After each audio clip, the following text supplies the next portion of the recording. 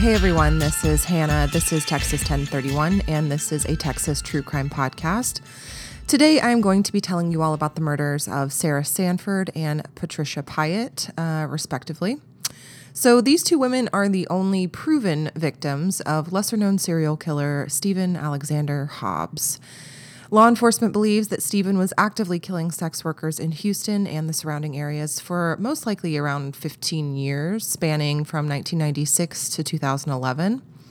However, they can only confirm he was truly active from 2002 to 2011 based on physical evidence found at crime scenes, but it is suspected that he killed upwards to 15 women or more. So picture it, Houston, Texas, 2010. Around 5 p.m., a city worker doing maintenance on an oil pipeline in East Harris County would place a call to 911. Just a few yards off of an isolated dirt road laid the remains of a young woman, obviously murdered. Homicide Sergeant James Doucet, who at the time in 2010 had been working for the Sheriff's Department for 24 years, arrived at the scene and was soon joined by fellow Homicide Sergeant Curtis Brown. The sun was beginning to set, so the men, along with miscellaneous patrol officers, began working quickly to get the crime scene processed before darkness fell. The victim was naked. The only thing still on her body was a random silver thumb ring and toe ring.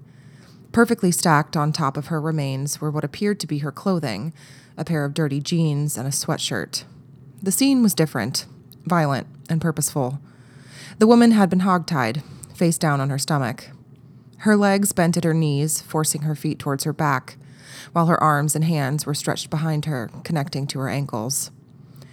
This position, if used with ropes, has been used to create a form of slow strangle killing in some murders, tying an extra rope around the person's neck along with their hands and feet. As their hands and legs tire, the pressure on the victim's neck becomes tighter and tighter, forcing an inevitable death by strangulation. Look it up. It's pretty disturbing, but effective. In this case, however, ropes were not used. Rather, 3 separate pairs of handcuffs were woven together at the base of the woman's lower back, gathering all of her limbs in one central spot. A single bullet hole was left in the back of her skull. Flashlights began appearing in the crime scene investigators' hands as they continued the search through the grass and thicket nearby. Blood-stained grass indicated that the woman had been dragged through the field by her killer and placed about 20 feet from the road. Not far from her body was a black purse, and inside it, investigators would get their first clue, a Mississippi ID card belonging to 48-year-old Sarah Annette Sanford. Along with her wallet, deputies found a plastic bag containing some personal hygiene products like a toothbrush, lipstick, body spray, and condoms. Based on the items found with Sarah, law enforcement believed it was possible that Sarah was a sex worker and unfortunately was picked up by the wrong guy and killed as a result. By nightfall, the medical examiner arrived on scene to review Sarah's remains. They were able to determine that she was shot with a large caliber weapon. Her body showed some signs of bruising, indicating a struggle, and she had most likely been dead for over 24 hours. Immediately, Sergeant Doucet knows he wants to get the handcuffs processed for fingerprints and DNA, along with a cigarette butt found near Sarah's body. Some officers begin making small remarks about how the handcuffs could be signs of the killer having a simple kink or possibly a full-blown fetish requiring the handcuffs in their sex life. However, all of the officers on scene agreed that leaving behind not just 1, but 3 pairs of high-quality handcuffs was incredibly odd. Furthermore, they noted that the specific brand of the cuffs, Smith & Wesson, was commonly used by law enforcement. The medical examiner takes Sarah's body to the morgue, while Sergeant Doucet heads to the Wallaceville substation to begin looking into Sarah. Investigators reach out to patrol officers that serve the area Sarah was found in to see if they possibly knew her or had more information on Sarah and what circles she ran in. They get lucky when one of the deputies tells them, "Yeah, I know of Sarah. I've seen her working the nearby truck stop picking up Johns. That's kind of her stomping ground." So with his first lead, Sergeant Doucet, along with Detective James Cassidy, head out to the truck stop. They drive up and down the lanes of semis parked for the night, trying to spot girls hopping in and out of trucks. They know they need to talk to some of the women who work at that area to get some insight into Sarah and possibly even her killer. Soon, girls began emerging from the shadows and truck cabs. They were asked if they knew Sarah or if they had seen her leave with anyone in the last day or so. They were also asked if they themselves had had any run-ins with freaks, as they like to call them, or if there were any men out there with a fetish for tying them up or using handcuffs. After 3 hours of canvassing and talking to the men and women at the truck stop, Sergeant Doucet finally finds a woman that knew Sarah. She told Doucet and Cassidy that Sarah was new to town and had only been working the truck stop for a few weeks. She said Sarah was currently staying with a guy named Tim, who worked at the CB radio shop at the truck stop. According to this friend, she believed Tim could have 100% been capable of killing Sarah. With Tim as their only new person of interest, the detectives head over to the CB shop to talk to him. Tim was a hard-working, middle-aged black man. He told detectives that Sarah was homeless and he had been letting her stay at his house, but he hadn't seen her in around 3 or 4 days. Tim offers for the detectives to come and take a look at his home and to see if they can gather any more information from the personal items she might have left behind in the room she stayed in. Some of Sarah's clothes were piled on a yellow chair in the corner of the bedroom, while she stored some small tote bags in the closet. Nothing of note stood out. Tim appeared to be genuinely saddened by Sarah's death, and even provided an oral DNA swab sample to Doucet and Cassidy as he sat on his bed. Tim confided in the men, telling them that after Sarah didn't come home the first night, he reached out to Sarah's close friend, Bill, who also worked at the truck stop, and let him know she was missing. Before the detectives left Tim's house, he gave them a white piece of paper with the phone number to some of Sarah's immediate family members. Before calling it quits for the night and setting his sights on locating Bill the next day, Detective Cassidy called one of Sarah's daughters who was still living in Seminary, Mississippi, and notified her of her mother's death. Detective Cassidy and Doucet learned that Sarah was not only a mother to 3 grown children, but a grandmother as well. Law enforcement didn't waste any time, and by the next morning, a CSU tech began processing the handcuffs found on Sarah's body. 2 pair were nickel-plated, while the 3rd pair was matte black. The officer didn't get any usable fingerprints from the cuffs, but he sent them along with other items from the scene to the Houston Forensic Science Center for DNA testing. The results could take months. Meanwhile, Sergeant Doucet and Detective Cassidy returned to the truck stop in an attempt at locating Bill, the man Tim had mentioned being close to Sarah. They find Bill, an older white man wearing a trucker hat and glasses, working inside one of the truck stop maintenance sheds, and proceed to ask him to sit with them in their vehicle to discuss what was going on with Sarah. Bill told Doucet and Cassidy that the last time he saw Sarah was on Monday evening, 3 days before she was found. Bill tells the men that he had originally met Sarah about 3 months ago when she had actually solicited him for sex, but he turned her down. Sarah had confessed to Bill that she was struggling and had been involved in sex work since she was 14 years old. Sarah was down on her luck, and Bill took pity on her, buying her some new clothes and makeup, keeping an eye on her while she worked at the truck stop. Just like Tim, Bill willingly provided a DNA swab to Sergeant Doucet. Before the detectives left the truck stop, they taped up multiple flyers alerting patrons that there would be a $5,000 reward for information regarding the death of Sarah Sanford. The men knew that their best lead would be from being able to get more information from Sarah's friends and fellow working girls. After all, maybe they'd seen the truck Sarah had left in. But Sergeant Doucet is quick to remember that the road Sarah was found next to was tight, and the area wasn't necessarily easily accessible for a large semi to get to. Perhaps they were looking in the wrong direction entirely. Less than 2 days into the investigation, Sergeant Doucet has a woman come forward claiming she has information on how Sarah was transported to the crime scene where she was found. The woman said that the word on the street was that Sarah had been picked up and taken in a gray van, and she knew who owned the van in question. She said the van belonged to a woman named Teresa, who essentially ran a taxi service for the sex workers in the area.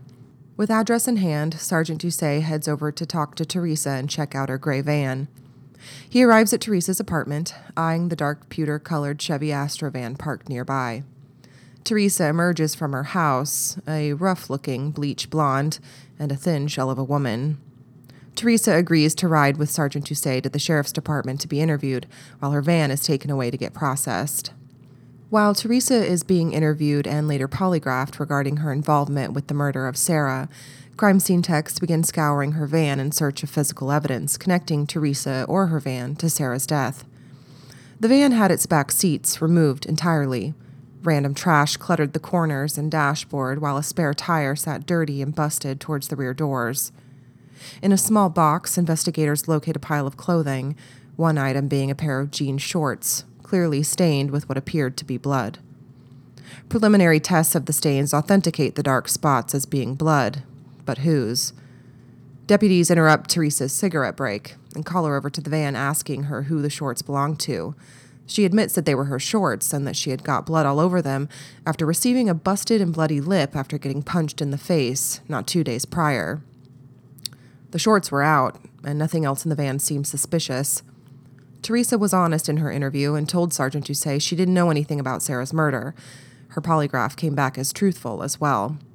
Teresa was free to go, and the investigators were back at square one.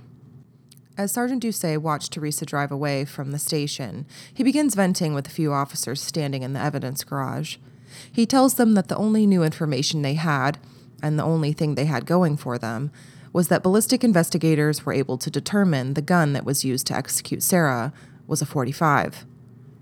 In response to this comment, Deputy Gary Clayton says, 40s and .45s are common calibers for guns carried by police officers and security guards.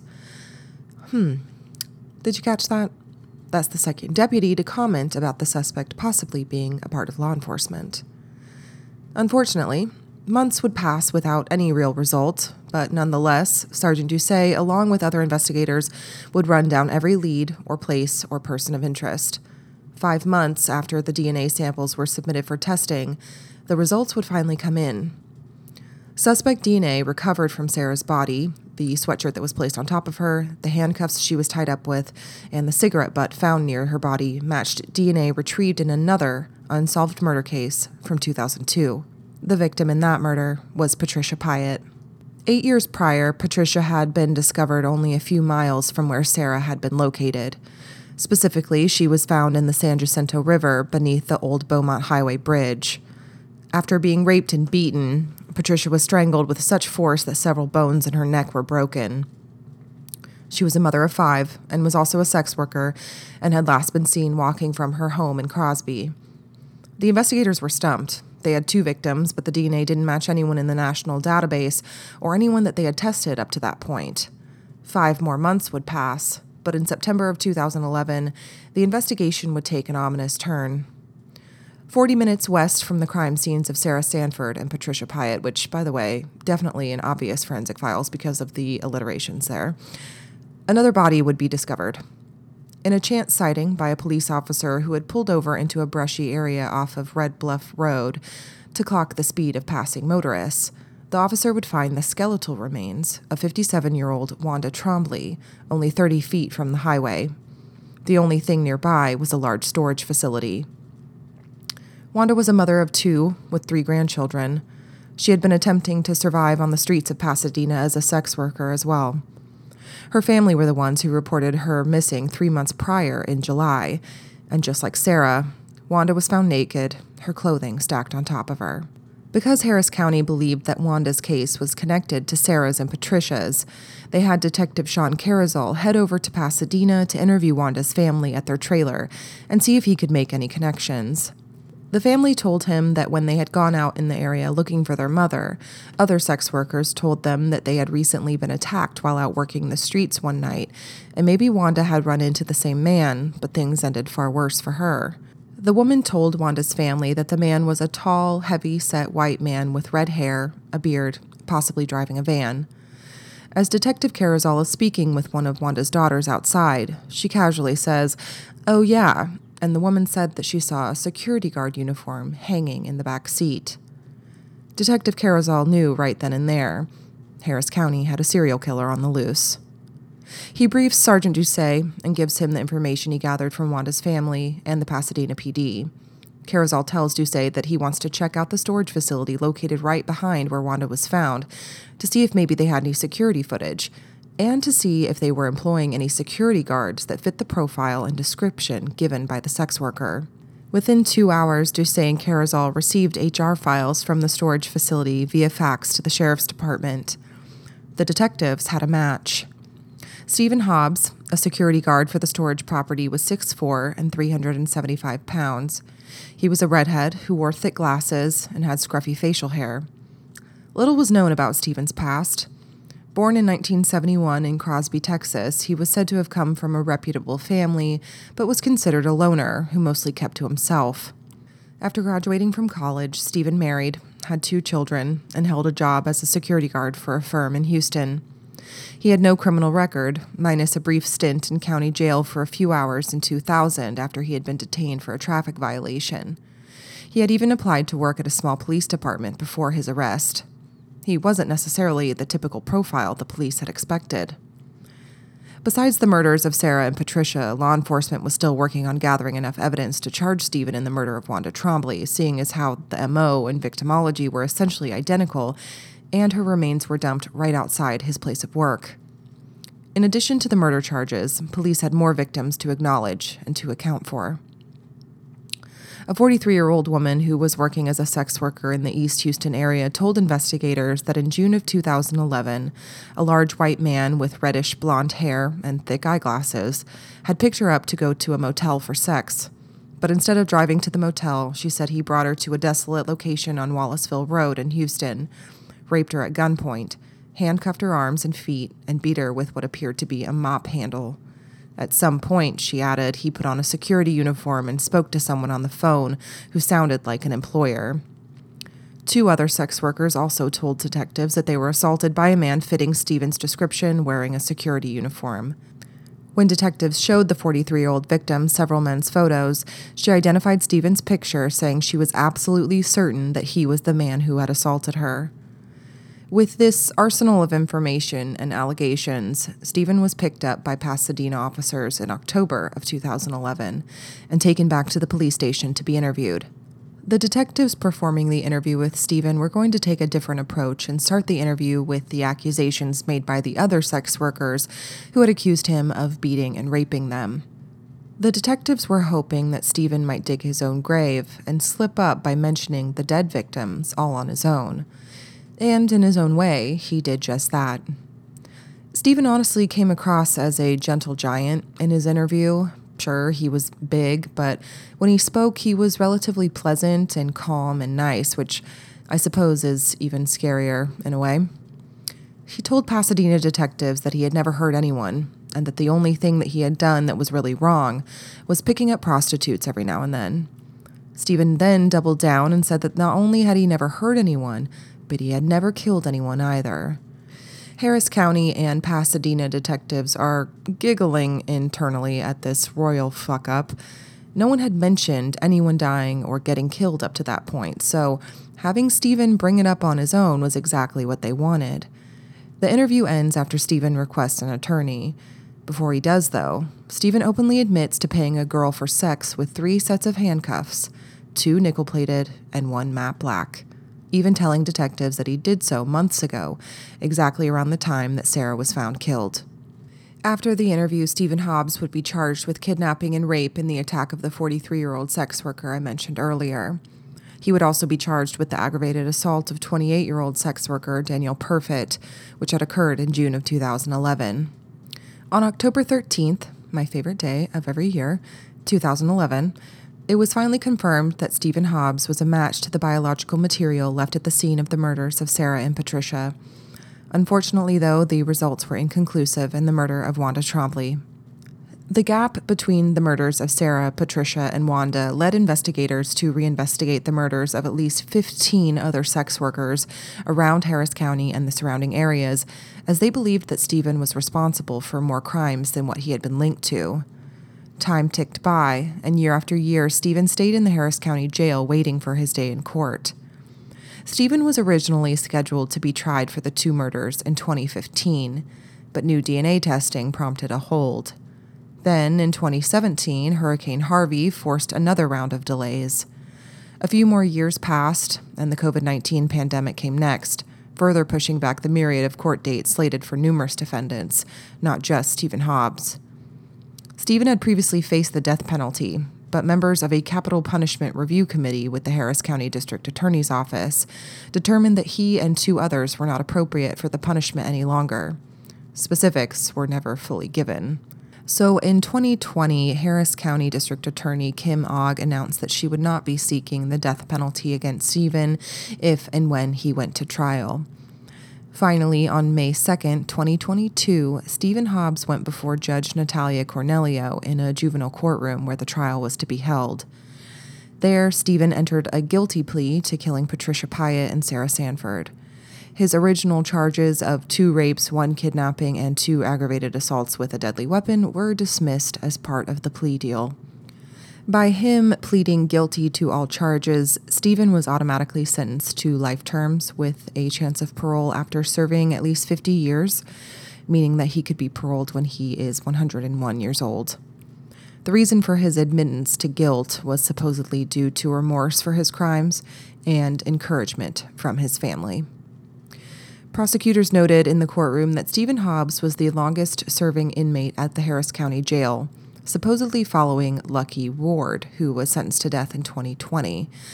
Lucky Ward, who Cassie covered in episode 42 of the podcast way back in 2018, was held in the county jail for more than a decade. Even though Stephen received 2 life sentences, he got 10 years credit for time served. He will serve 20 years for the murder of Patricia Pyatt and 30 years for the murder of Sarah Sanford. And in January of 2023, he was officially moved into the Ramsey unit in Rocheron, Texas. And that is the murders of Sarah Sanford, Patricia Pyatt, and most likely Wanda Trombley, and possibly many others. So fuck you, Stephen Hobbs. Let's do some questions and theories because I have a few. They aren't really that serious or anything, but I still had some questions and maybe you guys did too. So let's talk about them. Did they find the gun that killed Sarah? I'd like to know that. Obviously, the bullet that was found lodged in her fucking head belonged to a .45 caliber weapon. So I think that that's interesting. You know, was it just the DNA on the cuffs, cigarette, clothes, etc. that linked him to Sarah, or were they able to corroborate the actual murder weapon? My next question would be that the police in the news reported that Wanda was found with her body kind of just as more or less a skeleton, I guess. So obviously I think that she decomposed, so rapidly because of the weather in Texas at the time. But based on the first 48 episode I watched on this whole thing, it seemed like where Wanda was found was literally like right outside the gates to the storage facility that Stephen worked at. So maybe this area wasn't as close to the buildings as the show made it seem, or maybe it was towards the back or the far off side of the facility. But regardless, it makes me wonder, like, how did anyone not notice her dead body sooner? She went missing in July and she was found at the end of September. I guess I just think it's kind of crazy that nobody saw her remains, like, until this cop happened to just like, let me pull off over here real quick, y'all. I don't know. Interesting. I'm not saying he like kept her somewhere and let her decompose and then moved her over there. Like, that's not what I'm getting at, but I just think it's kind of interesting that nobody walked over there. Nobody saw anything. I don't know. Maybe it's just me. My next question, I'm guessing that due to Wanda's decomposed state, that is why the DNA results connecting Wanda to Stephen, or Stephen to Wanda, I guess I should say, were inconclusive, but I would have liked to know why it was inconclusive. I don't know what all they submitted for testing to try and corroborate his involvement. If there was, any sort of rape kit that was able to still be done, or if she was too decomposed at that point, or if there were clothing, other items, things like that. I'm not sure. It was never really formally stated in anything I watched or read. So it's kind of a bummer. I honestly think that it would have been a real win for the court system and for Wanda's family if, they could actually prove that he did it. Because I feel like he fucking did. Like, it was perfectly his MO. So speaking of which, oh my God, sorry. Ew.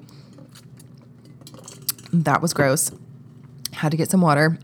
Speaking of his MO, I am intrigued by Stephen's MO. So he beat most of the women, obviously raped all of them, but he strangled some. And then I read that he used his body weight to like put pressure on some of these women, obviously not to kill them, but like, cause they survived, but like there was a serial killer out there, Jacob, what was his name? I got to find it and I'll be right back. Okay, I found it. It wasn't Jacob, but I was kind of close. I had the right letters. Nathaniel Barjona. He was known to kill, or he did kill, rape and kill, and to do horribly disgusting cannibalistic things with children. And he would sit on them. Like, he was this fat piece of shit, and he would put his body weight on them and smother them and kill them. And I just think that's fucking awful.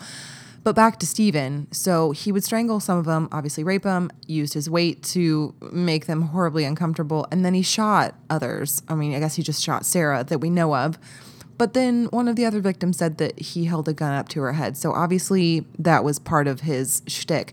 But he was kind of all over the place. He didn't tie all of them up either. And he didn't, have a specific ligature that he used. It was just kind of like whatever he had on him, he used in the moment. And I feel like all that's pretty fascinating. He was very disorganized and he didn't really have his pattern down quite yet. Luckily, he got caught before it got too out of hand. It's unfortunate nonetheless that anyone had to be abused or killed by his hands, but you get my point. He's kind of an idiot. They all are. Let's be fucking real. The fact that he stacked and placed the victims' clothing on them isn't weird, but it is kind of weird. That is kind of like a nice gesture, sort of, if you kind of think about it, or at least a stupid one, if anything, because leaving behind physical evidence is a thing. But I suppose he also just, he couldn't take the clothes home with him or anything, so he might as well just leave them with the women. But to, kind of neatly fold them or stack them is interesting. That habit kind of reminds me of someone that would be, in the military, or it's very military behavior, I guess. But he wasn't in the military or anything, so I don't know. I just think it's interesting. I don't know if anyone else thought of those things, but that's all really I had to say. Again, not major serious questions or theories, but anyways, that is all I have for you. I hope you all enjoyed this episode. If you have any case suggestions, please email me or message me on Instagram. Don't forget to rate and review the podcast wherever you listen. Please and thank you. I will be back with more Texas true crime. So if anyone is listening, happy Halloween.